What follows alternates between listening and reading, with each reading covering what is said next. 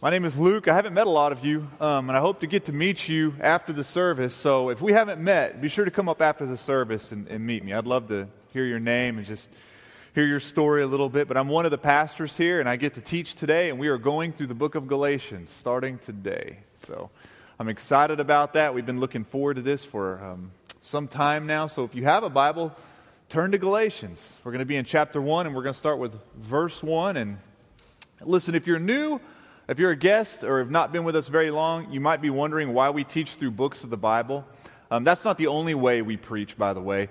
We do believe in what's called expositional preaching, which is just a long, fancy word for saying that whenever we do preach, it is rooted and founded in Scripture.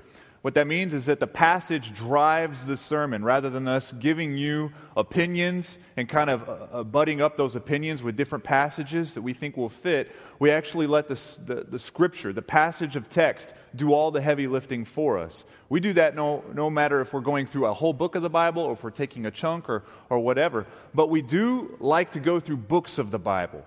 From the very first chapter, very first verse, all the way through. We like to do that for a few key reasons. One of them is that it keeps us honest as preachers. We can't skip the hard stuff. We have to preach everything. And there's some really hard stuff in there. And we just can't coast by it or punt on the whole thing. We need to go ahead and address it and square our shoulders with what the Bible says to us. We believe in preaching the full counsel of the Word, which means we believe the Bible is living and active and it addresses every part of our lives today. So we believe in going through a book all the way from the beginning all the way to the end to see where the Bible addresses our hearts. Also keeps us from skipping all the embarrassing things. All the stuff that we might have to send your kids out of the room for, or the things that might make my face turn a little bit red, some sensitive things, some tender things that we have to address, we'll address them. Hey, listen, there's some weird stuff in the Bible too, isn't there? I mean, straight up, there's some bizarre stuff going on in the Bible, and we can't skip that. We have to address all of it. So we really believe not only in that, but showing you that every passage of Scripture, every chunk of Bible, whether it's in Proverbs or Revelation or in Genesis, it all points to God's activity in mankind through the person, the life, the death, and the life of Jesus Christ. All of it. All of it. The Proverbs point to the gospel. Genesis points to the gospel. Judges points to the gospel. Galatians 1 is going to point to the gospel today. And so we believe that in God's big narrative, the big story arc, the big idea, every component of it points to Jesus. The best way to teach that is to go through books so we could see the common ribbon running throughout the book like we just did with Ruth. Okay? So that is why we do this. Some of you might be wondering, why Galatians then? I mean, do we just indiscriminately pick books of the Bible? No, we don't. Listen, we are Galatia. I mean, you and I, we're Galatians. I mean, Knoxville is not really Galatia because Galatia is not a city. Galatia is a region, okay? In fact, this is the only thing Paul ever wrote that was not addressed to a specific individual or a specific church. This was addressed to a group of churches that were in what we would consider Turkey today. But all of these churches, this whole region, they were all going through the same thing at the same time, congruently. Simultaneously, they're all going through what we would call gospel drift. They're drifting away from the foundational things that Paul had installed in those churches whenever he planted them, not even a year earlier. It's important for us because in the Deep South, we too are going through gospel drift. We've seen it for a long time. Even currently, we've seen us drift away further and further from the gospel. I mean, currently today, we have more churches shutting down than we do being birthed. That's just a fact. This is one of the big reasons we're big on church planting. I mean, we're big on it because we are a church plant, but we're also big on church planting because of the trends that we see. I mean, we're a Jesus-focused church first and foremost. Everything is about Jesus. He comes primary in all the passages, all of our counsel, and our missional communities. We are fascinated with the person, the life, the death, and the life of Jesus Christ. But because of that, we're compelled and provoked to plant churches. Statistics prove, and our philosophy at this church agrees, that the fastest way to reach a city is to plant gospel-centered churches that will plant gospel-centered churches that will plant gospel-centered churches. It's the fastest way to turn a region. It's the fastest way to reach those who are far from Christ. It's the fastest way to see marriages rebuilt. And so we're a big fan.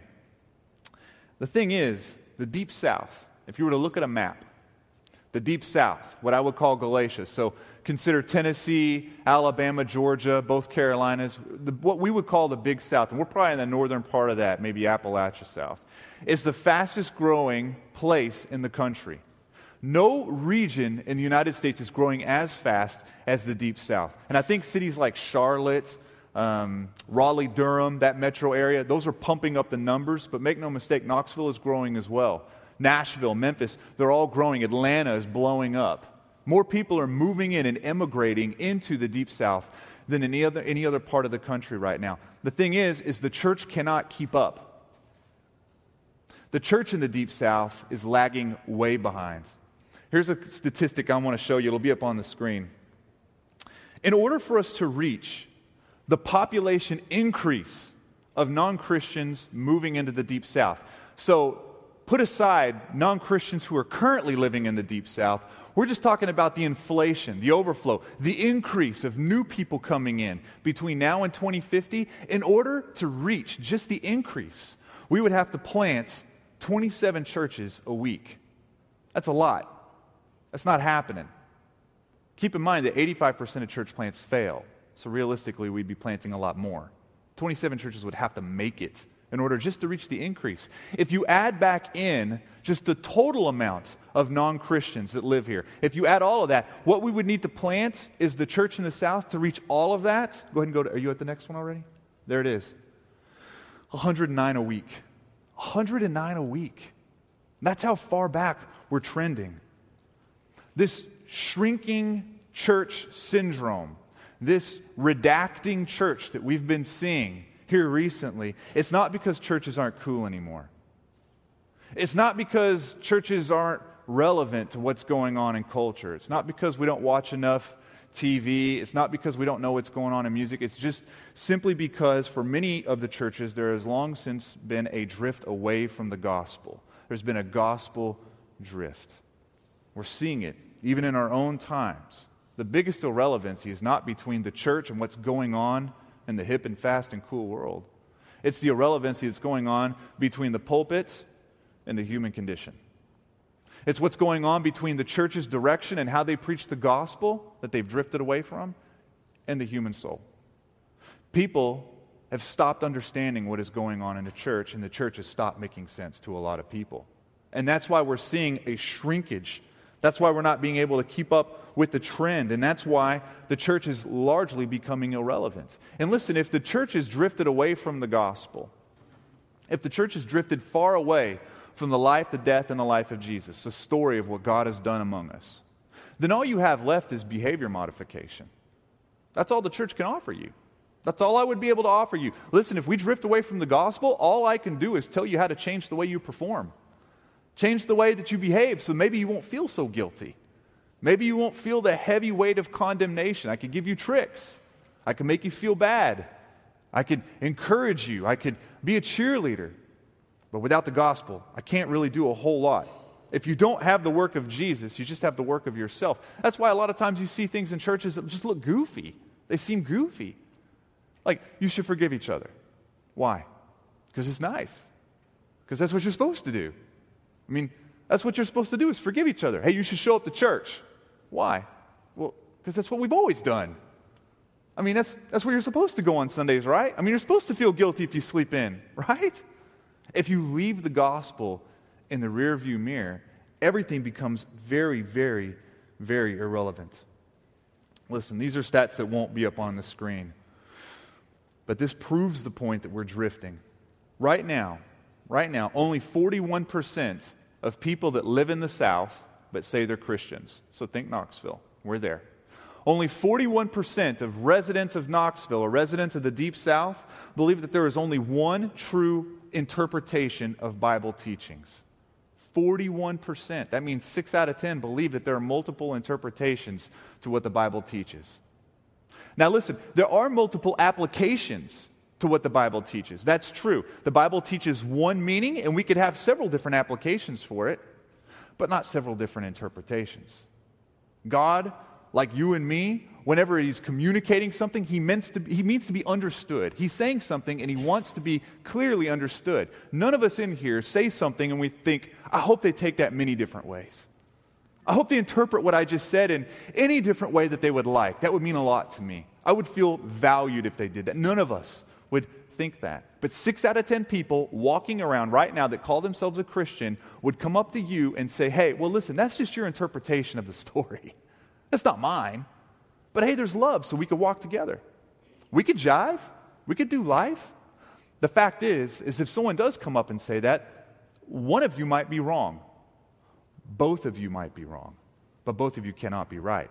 There's only one true interpretation of what the Bible is saying. We don't always hit it, but there's only one true interpretation. Well, only 6 out of 10 people disagree with me there. How about this stat?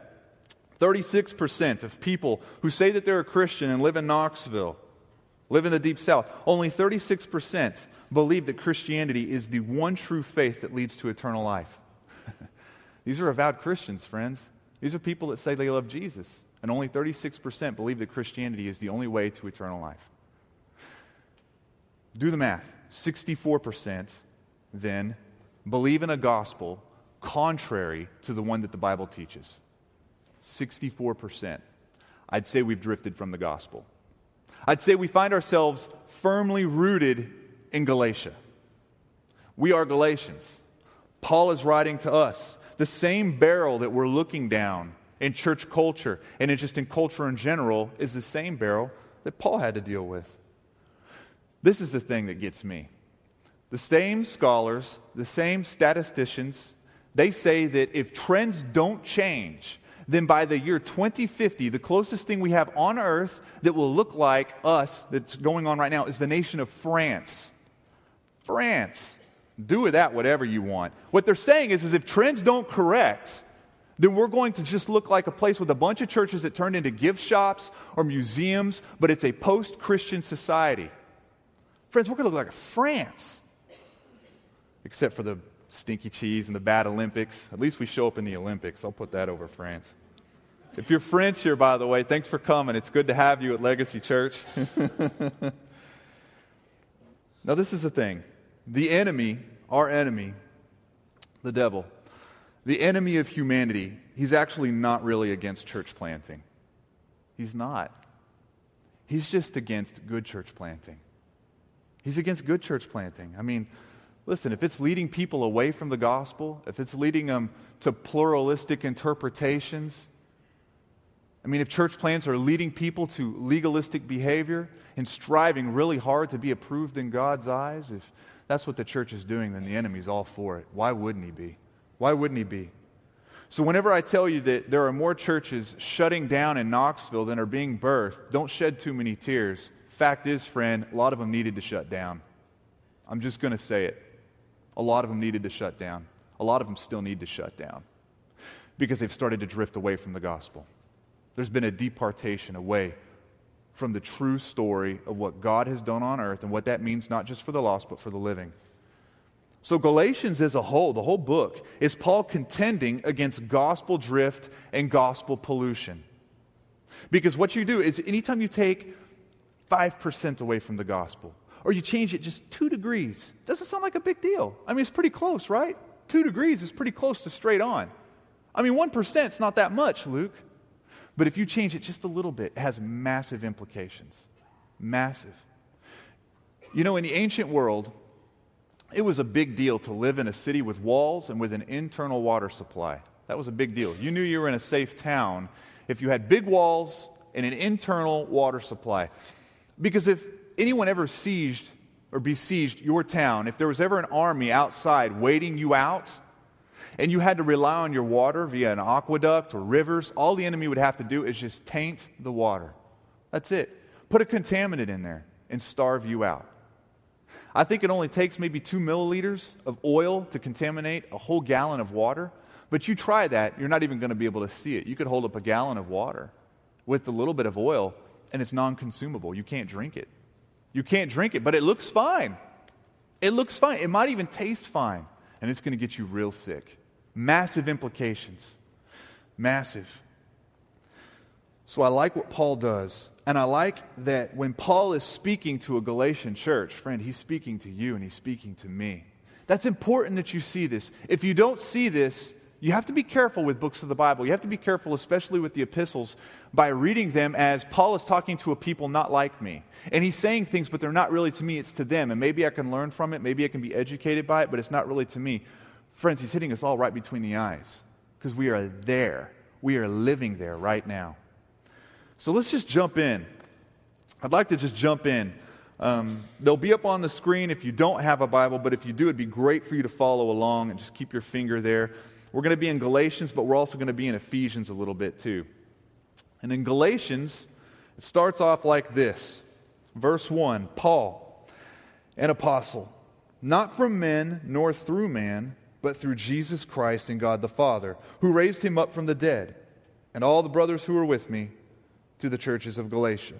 Now pause. Pause real quick. He hadn't been Paul for very long. He introduces himself as Paul, but most people would have known him as Saul the Pharisee, right? The roving madman that would come and imprison and torture and take captive. That's how he was known, right? Now Saul is an interesting name. And Paul is an interesting name. And we can learn a lot from that. Saul most likely was named after King Saul because they both came from the tribe of Benjamin. And Saul, the king, the first king of Israel, was a little bit of a rock star.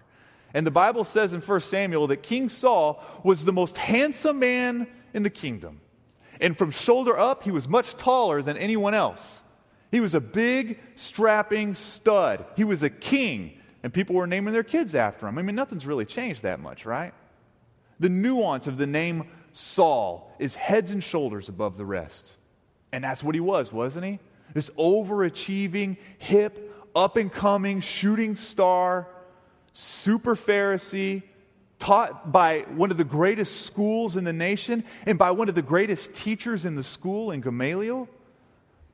I mean, man, he's Saul. Until he wasn't. Until he became Paul. Paul is something different. Paul, the word Paul means tiny. It means little or small or insignificant, right? And that fits his posture a little bit better, does it not? I mean, if Paul did anything, he made a big deal about not being a big deal.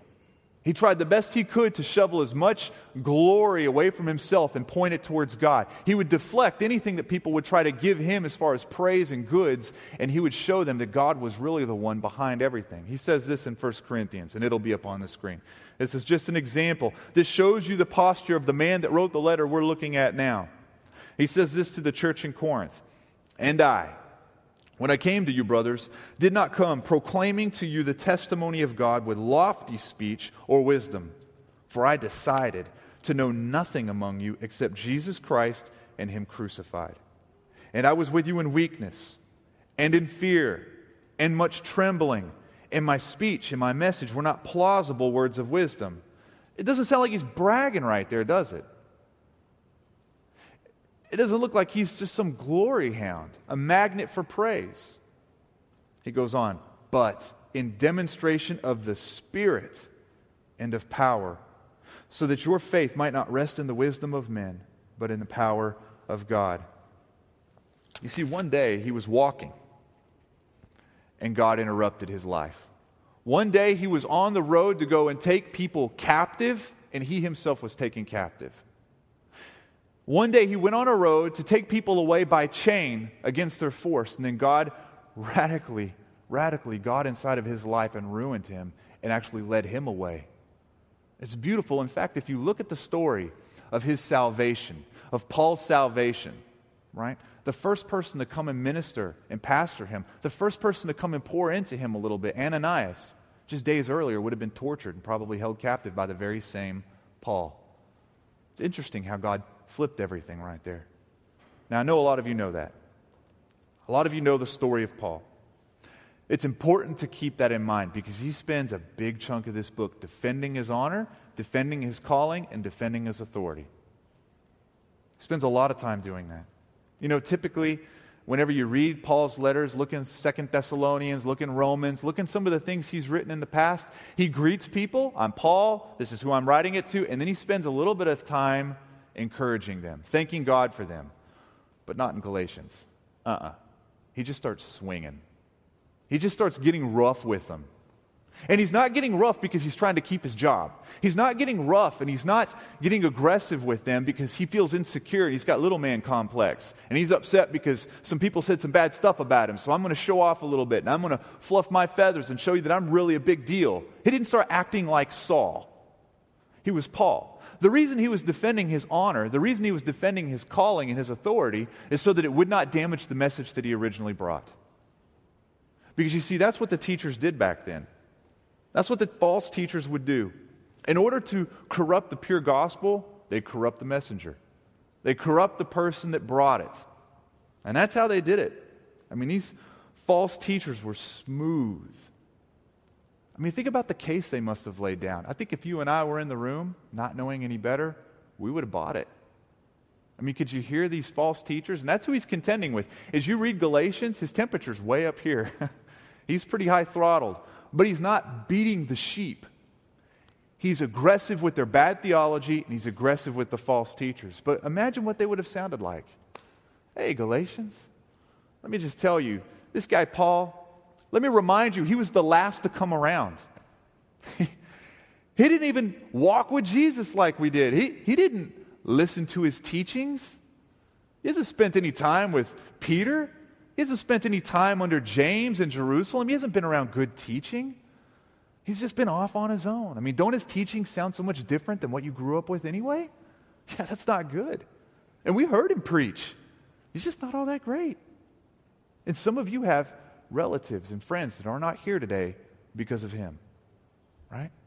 And he's bringing weird teachings, and here we are just serving you as humbly as we can, right? We're full of the Holy Spirit. I mean, can we really be that wrong? I mean, all 6 or 7 of us, can we really be that wrong? We would hear that and we'd think, yeah, that makes sense. And they bought it. It was a good case. It was a good case. Paul calls himself an apostle all throughout this letter. All an apostle is one who is sent, like an emissary or an ambassador. Someone who goes to represent a sovereign king or a sovereign nation, and they have high contractual power, like a power of attorney, if any of y'all have ever had to do that. So an emissary or an apostle would be able to go in and in the name of the king or in the name of the nation do divorce proceedings, attain real estate. They would be able to do heavy, heavy, heavy things. A lot of times in a time of war, apostles were very important to kings. And here we have Paul doing the exact same thing. He was first and foremost a church planter who planted as an emissary and an apostle in a very turbulent time. And we find Paul all the time going back and trying to remind his people, continually reminding these young churches what is important, what is first and foremost. And listen, we have to do the same thing today. Listen, we love church planting here. I love church planting, but we have a lot of work to do. I mean, we really do. I mean, we believe in the apostolic gift of starting new endeavors, whether it be a church here, a church across town, across the state, country, world. We believe in starting new missional communities, new missions to the city. We believe in the apostolic gift of starting new things, acting as an active representative, an emissary, an ambassador. We believe in that. We love that. I mean, this passage is just God's providence. It just happens to catch us. We're right in the middle of putting bones and a little bit more formality to our church planting residency. Some of you didn't even know we had that.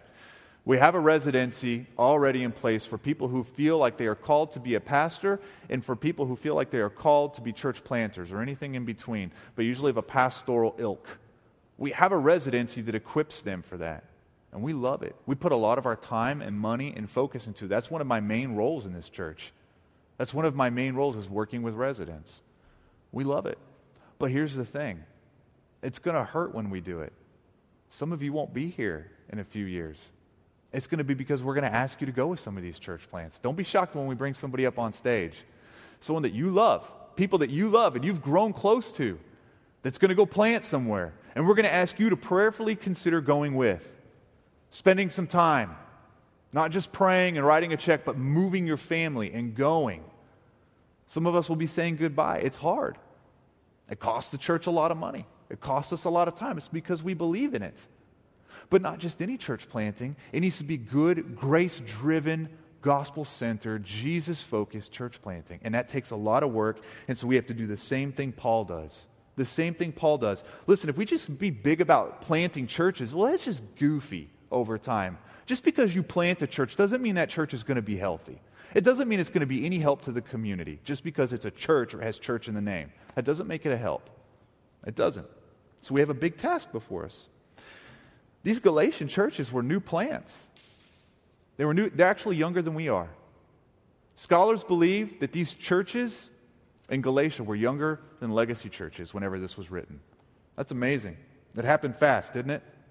The drift, it happened quickly. I mean, these teachers came and they quickly started adding requirements to God's free grace. I don't even know what that must have sounded like to these new Christians. They would teach that God's news was good news, but just needed a little bit of help. Just needed a little bit of help. That if you were really to please God and really be approved before God, well, then there were some things that you needed to add. Not big things, just little things. Performance, behavior, obligations. And your performance could increase or decrease your merit and your standing before God. These false teachers simply would not let the good news just be good news. They wouldn't let it happen. They would call your new faith as a Christian almost finished. Almost finished. But it needed a little bit of work if you really wanted God to love you, if you really wanted Him to put all of His stock in you. So we could learn a bunch right here. First of all, we see that smooth teaching can corrupt something very beautiful very, very fast. That we do see. But we also see that when people add things to the gospel, it's never really always bad stuff. Sometimes it's just good stuff. Have you ever thought about that? Sometimes it seems to make sense. It seems to make sense to do some of the things that we're putting on them. But it was law. It was law. If we can remove our condemnation or our own guilt by what we do or do not do, if we can do that, then no longer do we need what Jesus has done on the cross, because it's just inadequate, it's insufficient, because we could do it of our own accord. And I don't even know if all these false teachers meant to be teaching this, but this is what they taught. When we add anything to the gospel, when we say that the life and the death of Jesus was insufficient to please God and to secure favor, we're simply saying there was not enough blood on the cross. And we have to stand on our own 2 feet and with our own manufactured righteousness give more to get God to like us like we need to be liked. Here's a statement that Martin Luther said. He says, "The man who is named Jesus Christ, the Son of God, gave Himself for our sins." All of us in here know that. We know this. The man who is named Jesus Christ, the Son of God, gave Himself for our sins. But that's just a statement. This is what he really says right after that. The heavy artillery of these words explodes the Pope, works, merits, and superstitions. For if our sins could be removed by our own efforts, what need was there for the Son of God to be given for them? Slight changes. 5 degrees off. 10% off. We have gospel drift in the South. We have it today. We're there. We're there. And Paul's going to contend with this. I better go on. Verse 3. He goes on and he says, "Grace to you and peace from God our Father and the Lord Jesus Christ, who gave Himself for our sins to deliver us from the present evil age, according to the will of our God and Father, to whom be the glory forever and ever. Amen." He says grace and peace right there. And now that's a common greeting. If you've done any readings of Paul in the past, even a cursory reading, you'll see this phrase a lot, grace and peace, right? But it's a little bit more than a greeting. It's a cause and effect relationship. That's why they're together. You see, grace to you is God's favor and His blessing totally despite you, even though you deserve the opposite. That's what grace is, right? I mean, catch this. If you catch this, saved or lost, it will change your life.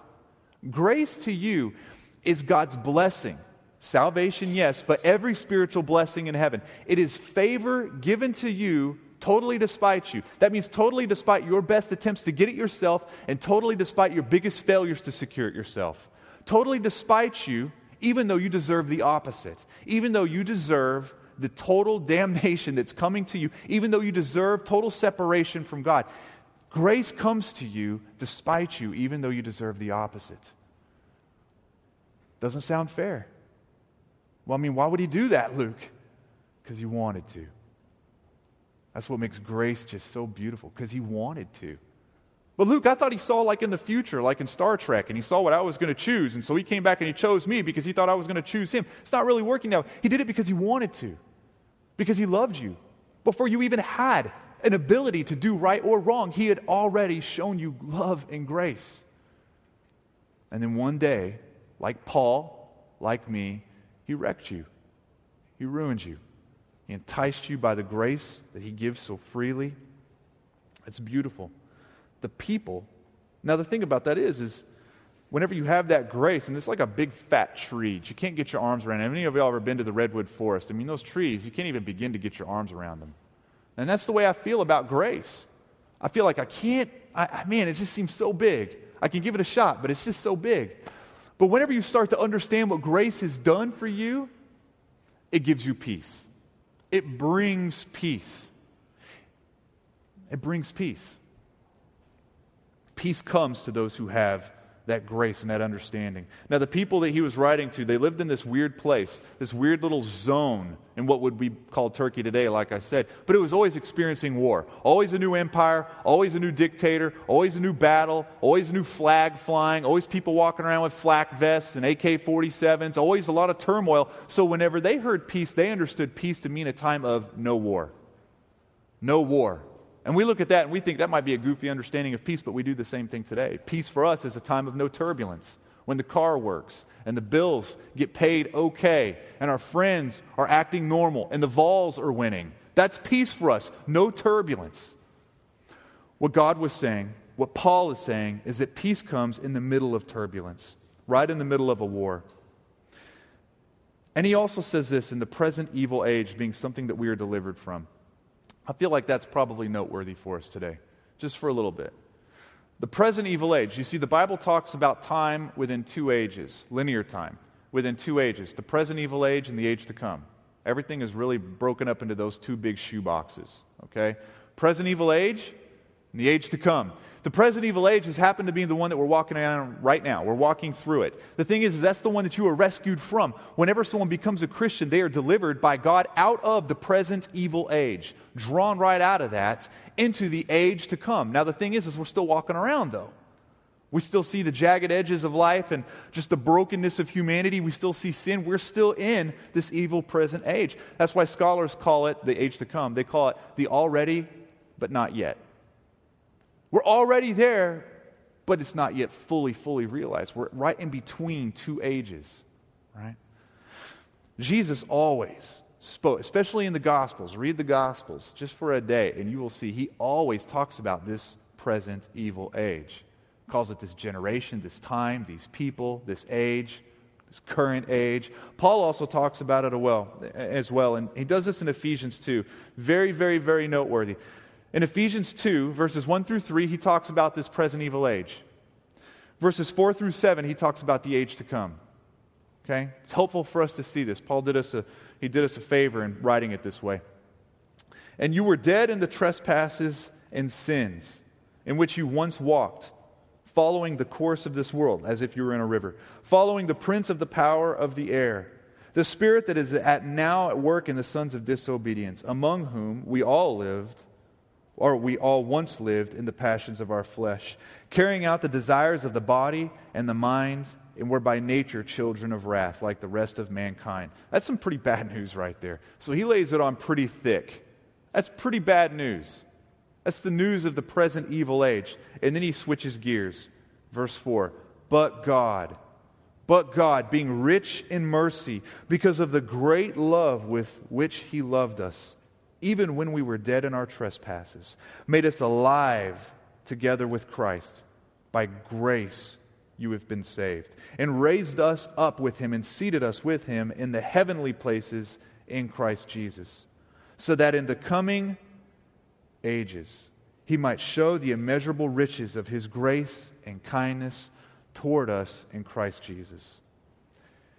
You see, the present evil age, whenever someone says that phrase, it typically conjures up like demonic attacks, or this horrible, like shadow creature coming out of the corner, something that you'd read about. You're like, whoa, no way that really happened. That's what we think about when we think of present evil age, but the enemy's really not that stupid. He's not going to be that obvious with us in this age. He would rather us be asleep. He would rather us just lull us to sleep. Think about it. If you were to come home from work one day, tired, and you kick your shoes off and you sit back in your chair and you just lazily roll your head over to the left and you see a big hairy demon sitting there, just boo, that would not lull you to sleep. That would waken you up. It would embolden you. It wouldn't stupefy you. It would remind you there is a war. There is something going on. There is activity. There's motion. He doesn't do that. He won't do that. The enemy knows this. He would rather entice you to fall in love with this age. He would rather get you to own this present evil age and nurture it, forgetting that there would ever be anything that would be fallen or broken or jagged or even at war. The enemy would rather show you that everything is fine. Hey, there's no attack. There's no war. It's totally cool. Everything's fine. No one's playing the bugle. No one's freaking out. No one's fighting. Everything's fine. Everything is at its best. Martin Luther had this great quote where he says, when the world is at its best, it's actually at its worst. That's what he's referring to. Currently, the church is there. The church sleeps and sits because things are not horrible. I mean, things aren't great, but things aren't horrible. I mean, things aren't awesome, but things aren't miserable. They're kind of flying in between, aren't they? Especially here in the States. And the enemy loves this, to lull us into the comfort of this age as if it was the only age. But friend, listen to me. This is not your home. Christian, listen to me. This is not your home. This is not your age. It doesn't belong to you. You're an alien, a foreigner. You're a traveler. You're just sojourning. You're just moving through. You're an ambassador, an emissary, a carrier. But this isn't your home. It's not your home. When God delivered us from this broken age that we live in into another age, He also broke us free from using our works and our merit and our performance to appeal to God. But we always go back to those things. It's just part of who we are. This is the way Martin Luther says it, and I agree. He says, the world bears the gospel a grudge. It's helpful to remember that.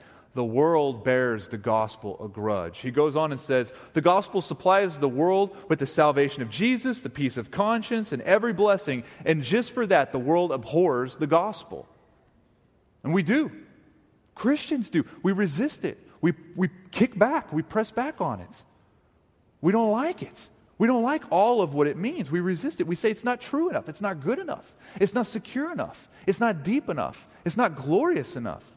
So we have to, with our own two hands and with our own righteousness, come up with something better that we can add to it to finally be beautiful before God. Whenever you see Jesus in the Bible, whenever you see Him not saying stupid things and not sinning, right? And not just being a clown. And whenever you also see Him doing beautiful things and saying beautiful things and performing miracles and hanging out with lepers and teaching the kids, whenever we see Him living what we call a perfect life. I mean, He was tempted in every single sin every single one of you have been tempted in, and He never ever failed at it. He never failed. He lived a perfect life. Whenever you see that when you're reading, do you see Him giving that life to you? Do you see Him giving that perfectly lived life to you? I think sometimes we think that God does not expect performance or perfect obedience out of us just because He's being cool now. Like He's like, hey, listen, it's cool, there's love. I know you're going to fail. Nobody's perfect. Nobody's perfect, man. I know you're going to mess up, but it's cool. It's cool.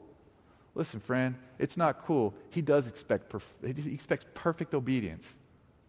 That's scary. I'm saying it. He expects perfect obedience. Perfection out of you. That's bad news. Good news is it's been given to you if you're in Christ. It's just not a life that you've ever lived. It was a life that Jesus lived for you. He took your grimy, sleazy, failed, unrighteous life, and he swapped it out in a perfect, beautiful swap with his perfect life. And that's what makes us the way we are before God. But it's really hard for us to believe that, isn't it? I mean, it's really hard for us to get behind that. So what we do is what we always do. We depend on our attendance and our performance and our behavior and our good acts to be this gift that we give to God. And listen, we don't give this gift to God because we love Him. We give this gift to God because we want Him to love us. That's the problem. There's nothing wrong with doing great things. There's nothing wrong with living a good life and giving it as a gift and a sacrifice to God because you love Him. But if you give that gift of sacrifice to God because you want Him to love you, well, now you've got a problem. Now you've got a problem. Listen, I mean, think about it. Why do you go to church? I'm going to shock some of you. Why do you go to church? If you go because you love God and you want to be around the saints and you want to just do life with the people that God has called around you and you want to celebrate, then you're doing something, then you're giving a gift to God because you love Him. If you're coming to church or if you're going to church anywhere because you think in the back of your mind that it might get you something from God or it might preserve something God has given you, then you're in sin. You're in sin for going to church. That's a sin. It's law. You're a Galatian. I am too. You catch the subtle shift. There's a subtle shift in there. Let's take beer. That's a crowd pleaser. Let's take alcohol.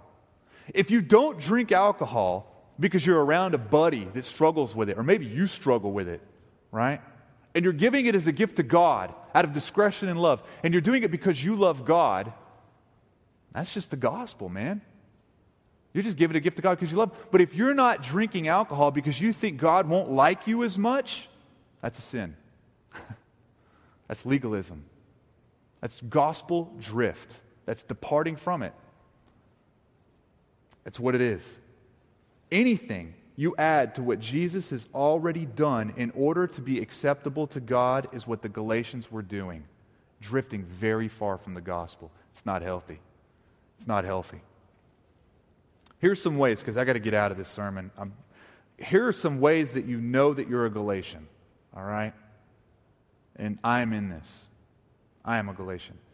If you've ever felt guilt or condemnation when you sin, and maybe it's that same pattern sin. If you ever feel guilt and condemnation when you sin to the point where you can't even go to church, or you can't pray, or you can't worship, you can't do anything because you think that God is mad at you, you think that He's avoiding you or He can't tolerate you until you get your stuff cleaned up, if that's ever even been in the back of your mind, even subconsciously, you're a Galatian.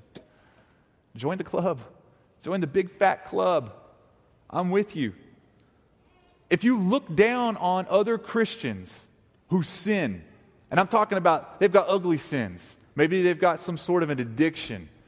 Maybe they've got some sort of ugly outward thing. And you look at that and you think that's not as, you think that's actually uglier than your sin, then you're a Galatian. If you look at a homosexual, you look at someone that's gay, and you think, how dirty. How come that person can't get by that? And you don't think the same thing? You don't think the same with the same disgust of your own sin? Then you're a Galatian. Join the club, right? If you hold your convictions on secondary issues as tightly as you hold on to your convictions in the primary issue of the gospel, then you're a Galatian. What do you mean, Luke? Like Halloween, and whether you celebrate it is like the pinnacle thing in your world, or homeschooling, or pork, or the Sabbath, or anything. And then these are, listen, those are all good things. Listen, homeschooling's great. I love pork. I take a Sabbath. I'm going to take one today. I love, those are all good things. But if you raise your convictions up to a gospel level and you say that is equivalent with the gospel, then you're a Galatian. That's what the false teachers were doing. If you feel like God is more proud of you when you beat a sin back, He approves of you more, yet you feel like God avoids you and wants to avoid you whenever you fail at a sin, then you are a Galatian, and this book is for you. It's not that old of a book anymore, is it? It's for us.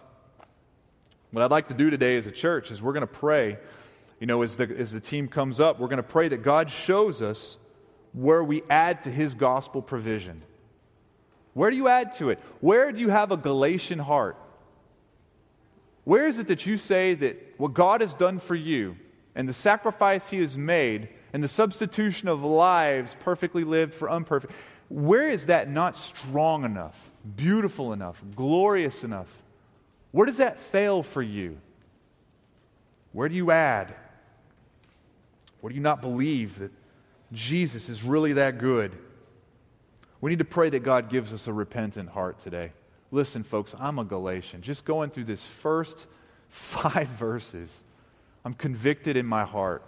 I'm convicted in my heart for where I have had gospel drift in my life. Listen, churches with gospel drift are nothing more than people that make them up that have drifted from the gospel themselves. That's all it is. And it does not take long to do it.